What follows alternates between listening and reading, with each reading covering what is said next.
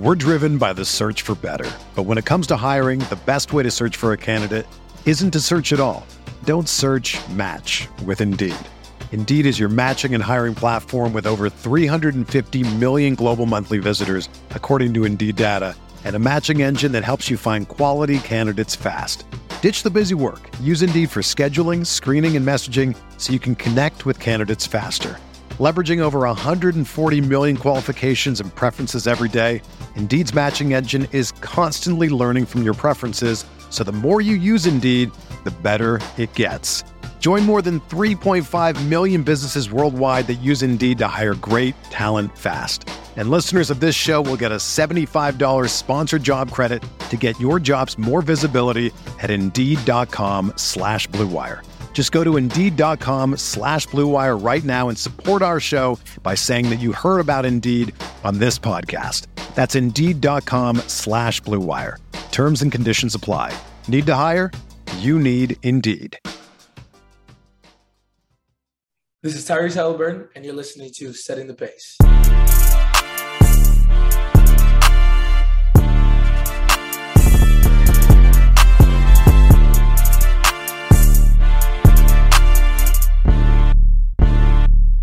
Look, setting the pace with Alex and Facci. Alex and Facci. Alex and Alex. If I put our jacks in the paint, how you gonna stop me? How you gonna stop me? We can go head to head.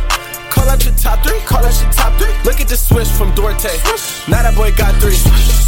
We got Halliburton running point. This is the Benedict for the shot. If anybody gon' come in the post, then we got Jalen Smith for the block. Setting the pace, going to the top. Setting the pace, going to the top. This is your number one podcast. Sweeping every team. We gon' need a mop. Smooth. What is going on, everybody? Welcome back to another episode here of Setting the Pace. I'm your host, Alex Golden, and joining me now is Michael J. Facci. The J stands for Javon. What's going on, Facci? Hey, I hope that's my boy Javon Carter. It is. Oh, there we go. Hey, this is what they call chemistry out here. But, man, I'm doing well, but unfortunately, I'm doing better than our Indiana Pacers lately. Alex, the last two games, or life without Halliburton, has not been the kindest. No, it hasn't. The Pacers are on a 3-game losing streak if you count the game against the Knicks when Halliburton went out. And now they have fallen all the way to the 8th spot in the playoff race, so that is definitely not the direction they want to be going. And they had themselves an opportunity on Friday night to take a team that's, in the 9th seed, I believe, the Atlanta Hawks, and they're, inching up closer to the Pacers, and they get a tip-in by John Collins to win the game at the buzzer. Just a fun back-and-forth game between Trae Young and Benedict Mathurin, Facci, but unfortunately the Pacers on Friday night could not pull this one out. This would have been a quality win when you're talking about no Halliburton, no Miles Turner, no Aaron Nesmith. It felt like if the Pacers could have grinded out this W, it would have been like, hey, you know what? This team's got grit and they're going to be all right. But losing that, it was a heartbreaker. And I know John Collins' talk to Indiana is, starting to get a little bit warm. I don't know if I'd say heating up, but I guess you could. And then all of a sudden he hits the game winner on a tip in. And that definitely is going to intrigue some Pacer fans. But it also hurt a lot because that was a game where you forced Trae Young to miss. It was like a 31-foot three-pointer, but the Hawks get 2 offensive rebounds before John Collins seals the deal. Alex, what were your thoughts on the Pacers maybe not necessarily boxing out the way they should have on that final possession? Yeah, so I think if you go back and watch, Trae Young took a 3 from super far out. The Pacers came up to double team him because, look, Trae Young, he demands that much attention on the offensive end. So I think because of Trae Young's presence, it honestly allowed for this basket to happen. Now, listen to me here on this. They double team him, right? He takes a really long 3-point shot. Well, we know that most of the time when you take a long 3-point shot, if it's going to be a rebound, it's going to be an offensive rebound. And so DeJounte Murray gets it. So now you're still playing helter-skelter, trying to scramble and get back on your defensive assignment. Well, he shoots the ball, obviously, because they got to get the ball up, and he misses it. Well, nobody boxed out John Collins because everybody was trying to figure out where they're supposed to go. So, yes, rebounds have killed the Pacers all season long. I'll put it to you. I'll give it to you there, Facci. But I just feel like the way the play was so broken, it just allowed for them to have an opportunity to have an uncontested shot, because when you have 2 guys guarding the ball, everybody's trying to get back and rotate over. It's just a lot easier to miss an assignment on a box out than when you're just playing straight up. So I think it was the right move to make Trae Young take a really tough shot, but unfortunately, maybe just a little bit too much time left on the clock, and the Hawks were able to get that tip in with 0.7 left of a second. So I didn't really think it was a bad assignment. I think it was just like, okay, they were already small anyway without Turner, and Nesmith is probably one of their better rebounders as well, even for his position. And just trying to make a play happen on a broken play is very tough. It is. It's just unfortunate because when you look at by the numbers, the Pacers crushed the Hawks into the paint, outscoring them 64-40. They beat them on fast break points, 30-19. They won the turnover battle. They shot 8 more free throws. However, they missed 5 in what ends up being a 2-point loss. But unfortunately, just 7 of 30 from the 3-point line. That is not 2022 to 2023 Indiana Pacer basketball. So I feel like that was something that was unfortunate because you won in so many categories. But one thing, if I want to say that I liked, was a condensed lineup of just 8 Pacers logged minutes. Jalen Smith, O'Shea Brissett, and TJ McConnell off the bench. The 3 of them combined for 44 points, 23 rebounds, and they shot 17 of 30. They were all positives. And Jalen Smith was actually a plus 17 in 20 minutes of play. I know it's the knock on the Pacers this year is there's too many guys that need minutes, but when they went with a condensed roster, I liked what I saw, especially out of O'Shea with 17 and 10 off the bench. He deserves a shout out. No, O'Shea was awesome in this game, and I know that Isaiah Jackson got the podium game, and I know that Isaiah Jackson was getting a lot of love on social media because he had 7 blocks, and rightfully so. They were good blocks, and he had 10 rebounds, but it felt a lot different when Jalen Smith was out there compared to Isaiah Jackson, in my opinion. And that's why Isaiah Jackson was a minus 17 and Jalen Smith was a plus 17. I don't really care about flashy blocks as much as I care about being able to stay in front of your man. And I felt like Okongwu absolutely torched Isaiah Jackson in the first half, especially. Second half, they did a better job of containing him. But then, like Rick Carlisle said in the postgame press conference, after that, they just kind of left DeAndre Hunter open all the time. And it was just like, okay, we stopped one thing, but we allowed another thing to get going. So I like Isaiah Jackson. I think that this was great for him to get out there and start and get him an opportunity to showcase what he can do. But one, I was a little bit surprised that he started over Jalen Smith. I thought they put Jalen Smith into the starting lineup and then put Isaiah as the backup. But maybe because of Okongwu's, ability to be more mobile, that kind of thing, quicker guy, quicker off his feet. Maybe they thought Isaiah Jackson would make more sense. But even Isaiah started against the Grizzlies, and I was a little bit surprised by that because, Steven Adams is a big man. So, Isaiah Jackson, he's still young, he's still raw, and he's got a lot of upside. I mean, 10 rebounds is good, 7 blocks is insane. But, it just felt like to me, and maybe I'm just being too pessimistic, I just felt like Jalen Smith was the better player there, and I think they should have just rode with Jalen Smith a little bit longer. I know he only played 20 minutes. I would have rather him played about 24 and Isaiah played 24 and split those up because, to me, Jalen Smith was the better of the 2 of the big men. Jalen Smith definitely was. Yes, he doesn't have the 7 blocks to add to it or anything like that. But for Isaiah Jackson, who I'm definitely excited about, I expected a bigger jump in year 2. I mean, just 5 of 13 from the field for Ijax, when those, it's not like he's attempting any 3-pointers or anything of that sort. So that's a little bit tough. But you mentioned Okongwu. I mean, 18 points, a career high 20 rebounds.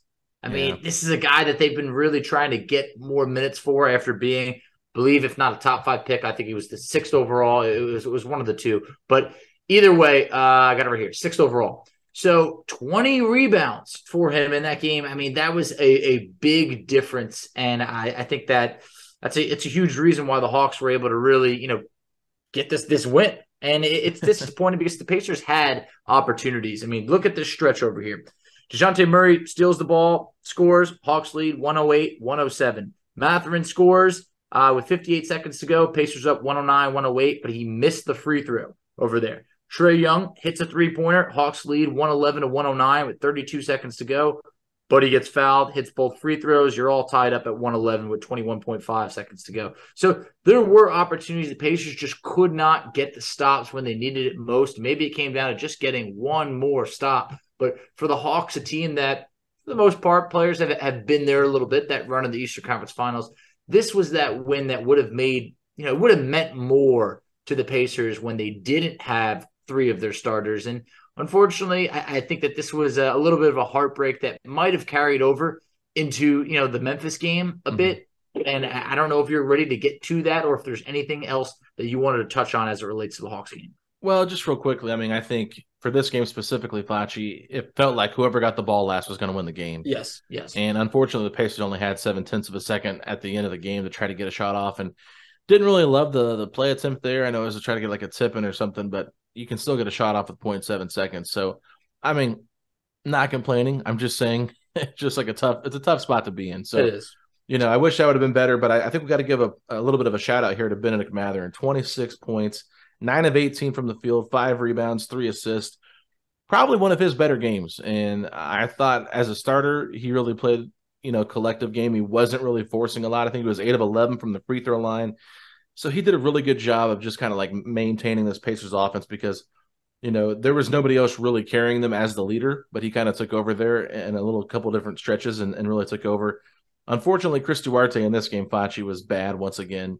Could not hit the broadside of a barn. He was 2 of 9, 1 of 6 from 3. And Andrew Nembhard was even worse. He was 2 of 16 for this game. So, when both of your starting guards go combined 4 of 25, you're not going to win very many games. So that was tough to see. You love that you said like the bench came to life and kind of made up for those lapses there in the starting 5. But just a poor shooting effort from those two guys. And, Nembhard's one of those players that he can impact the game in so many ways. It doesn't really matter how many points he puts on the board. But when you're taking 16 shots, you hope that he hits more than 2. It's not like he took a lot of bad shots, in my opinion. They just weren't falling. And I think sometimes that's just how basketball goes. You take good shots, they're just not falling. And got a lot bigger role to fill here playing the point guard for Tyrese Halliburton, who's out. And that's a big deal. I mean, it was awesome to see what he did in Golden State, but we can't expect it to happen all the time. All valid points right over there. Mathurin needs the shout out. We should have probably maybe led with him because the 26 points on 9 of 18 shooting was one of his finest games of the year. I mean, he was a plus 13. He was the only starter that had a positive ratio over there. So positive point, differential. So that was awesome to see. And I think that, he had, I don't want to say his ups and downs, but the 26 points that he scored was definitely his best game in quite some time. And then also when you mentioned Duarte, I tweeted this out. It's actually a really hard thing to do, but he was minus 24 in a 2-point loss. At one point he was minus 24 when the Pacers were up 2. So I think that that's really hard to accomplish. And it really shows that he's frustrated, and we'll touch on those frustrations in the Memphis game. But also, I mean, Buddy struggled 5 of 15, and you mentioned Nembhard being 2 of 16.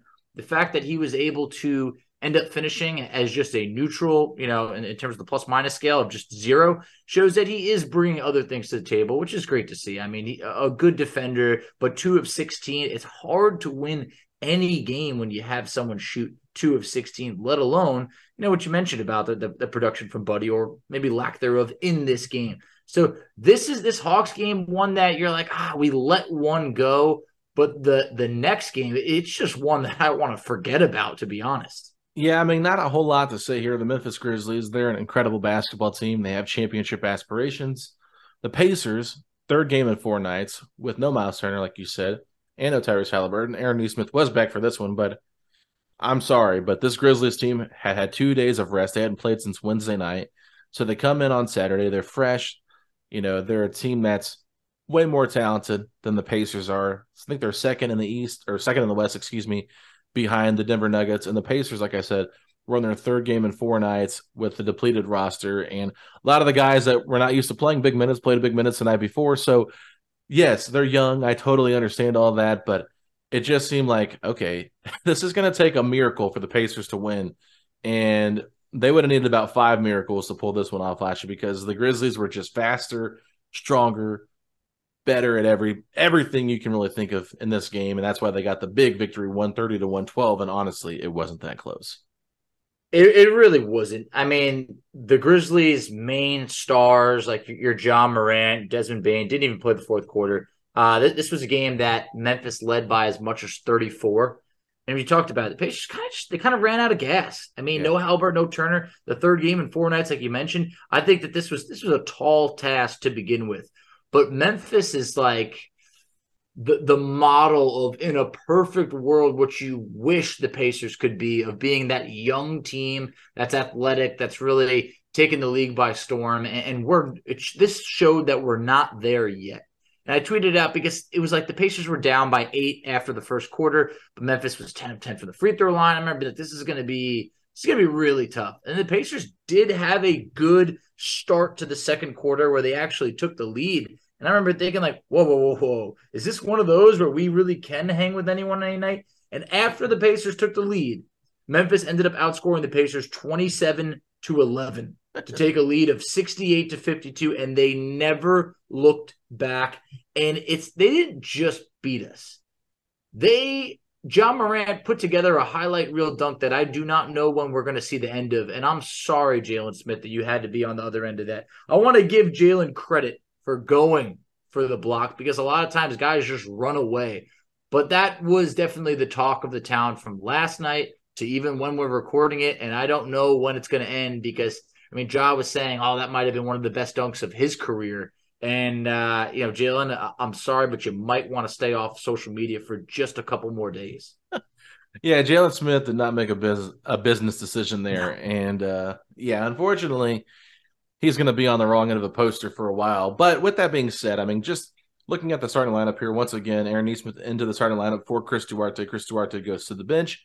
Isaiah Jackson stays at the center position, and he was the only starter to shoot over 50% last night, and he went 5 of 9, so he barely got over. Aaron Nesmith came back 0 of 8 from 3, 2 of 13 from the field. I will just say this real quick about Aaron Nesmith. It definitely feels like he is a beneficiary of Tyrese Halliburton when he's out there, and I think that the chemistry him and Halliburton have is something that you cannot replace, and so I'll be interested to see how Nesmith shoots the ball without Halliburton out there. But I will give Memphis a lot of credit because they did everything they could to keep Buddy Hield off the three-point line. Buddy Hield 0 of 3, Facci, from 3. I'm sure you saw this. I'm sure you have this, don't you? The last time Buddy went a whole game without making a 3.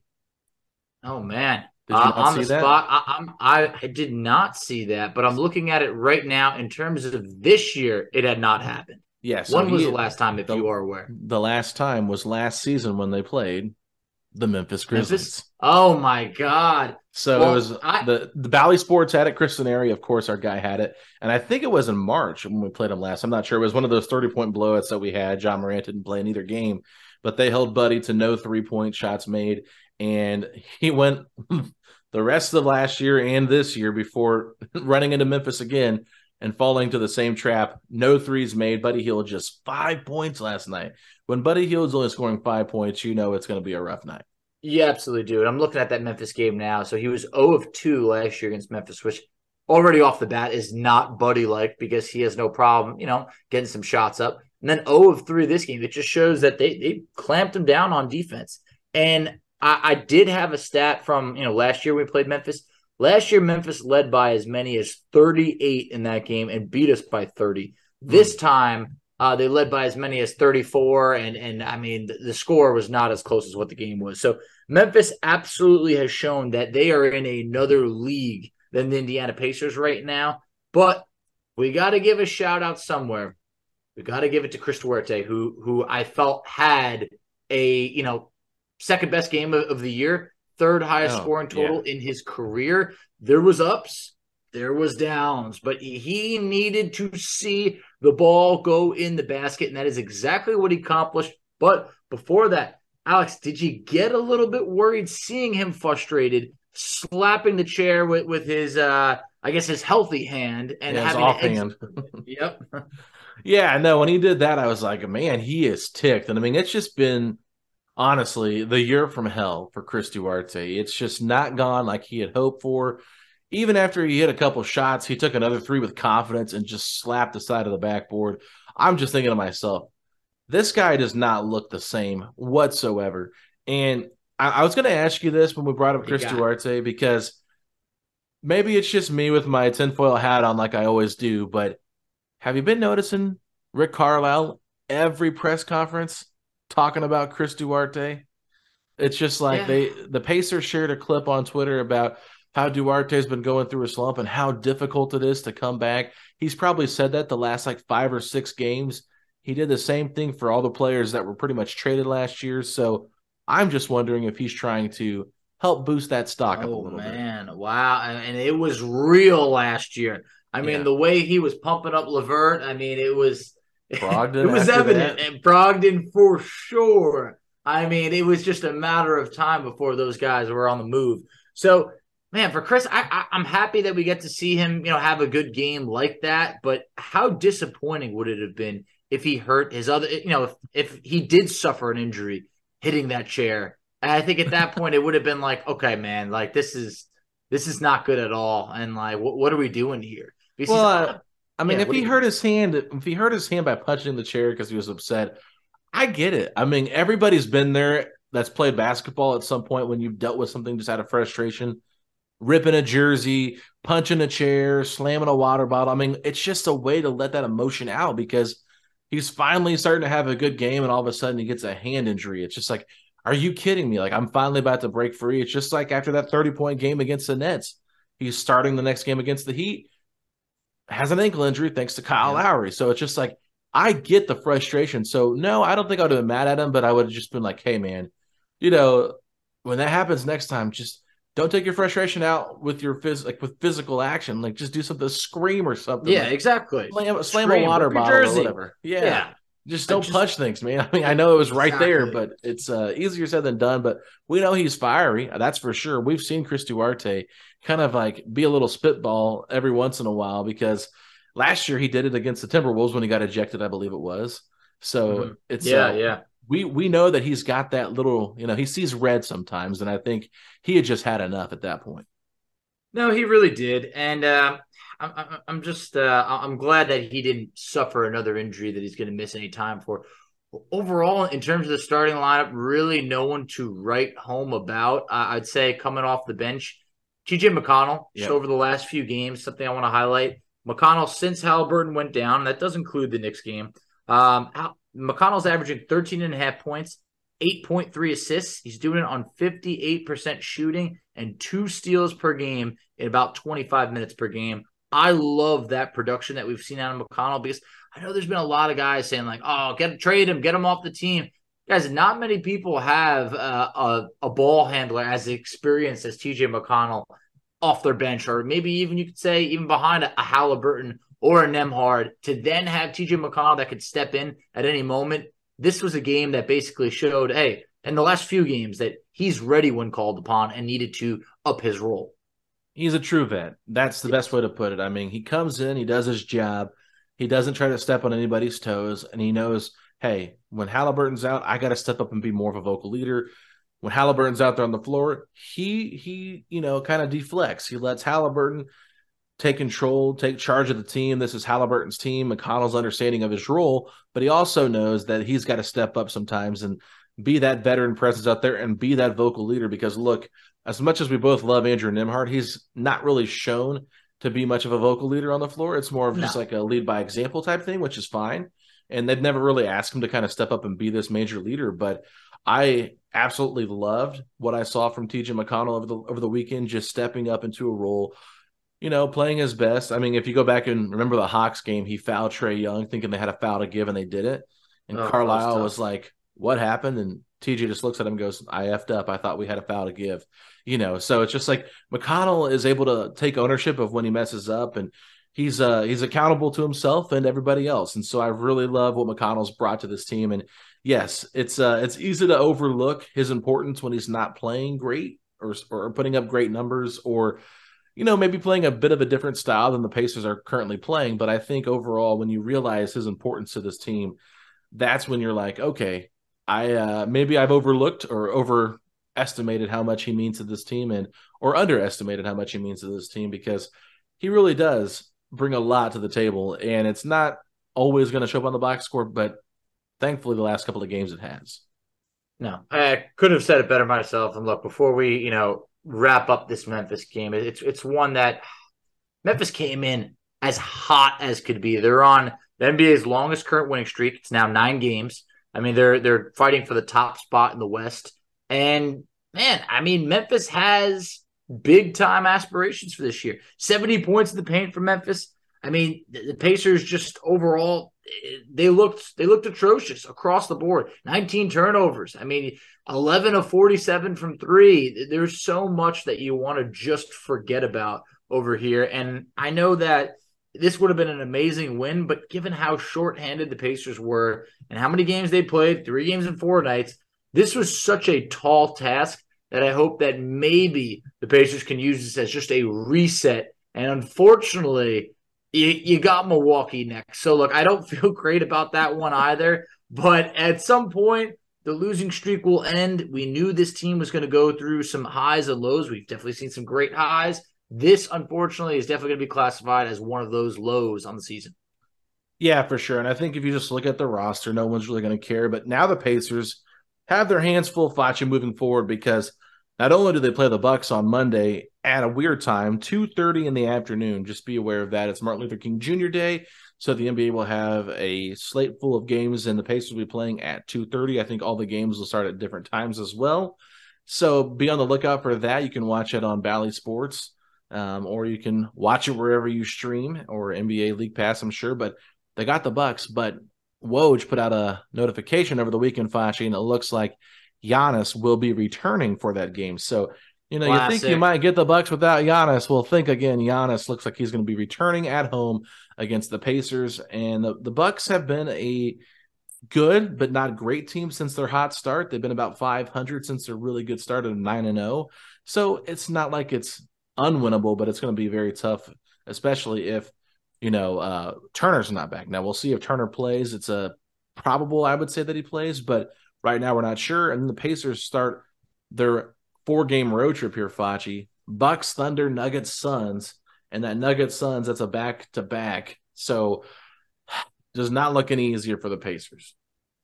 No, because even the Thunder used to be an easy, all right, we'll win that one. The Thunder, they're playing the best they've played the last few years, so that's going to be a tough game. They've won 5 of their last 7, just so you know. Yeah, there's a chance that the Pacers could lose all 4 of those games. It hurts me to say that, but they very well could. I mean, you and I were both personally at the Nuggets game.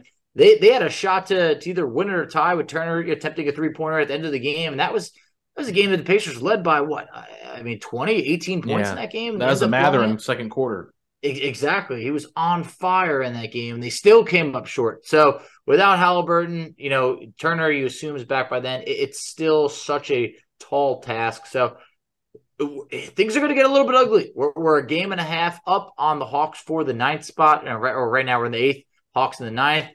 That lead could disappear within a blink of an eye, but the Pacers just got to stay grounded one game at a time, and that next game is the Bucks. And, well, let's just hope for the best. Yeah, I mean, honestly, the Bucks are going to be a fun matchup just because they're so talented, and we'll see what happens there. But the Thunder right now, surprisingly, they're 20-23, but they're only a half game back of the 9th spot in the Western Conference because Utah's been losing games. The Suns have been losing games. The Blazers have been going on a bit of a skid. And the Lakers, they're 19-23. They're in the 13th spot. So, honestly, it's a big cluster mess up there in the Western Conference. So, the Sacramento Kings are the 4 seed, Facci, at 23-18. So, it's not a lot of great records in the Western Conference outside of the top 3, which is New Orleans, Memphis, and Denver. So, anything can happen, and I think that everything being so close makes it hard for teams to really tank, and I think it's going to make it hard for teams to be sellers with how close the standings are all across the board. So don't really have anything else to say on this one. Just, it seems like we've got ourselves a busy week ahead of some tough basketball games, but the content's going to keep coming, Facci. I don't know if you want to let people know about the content we have coming out this week.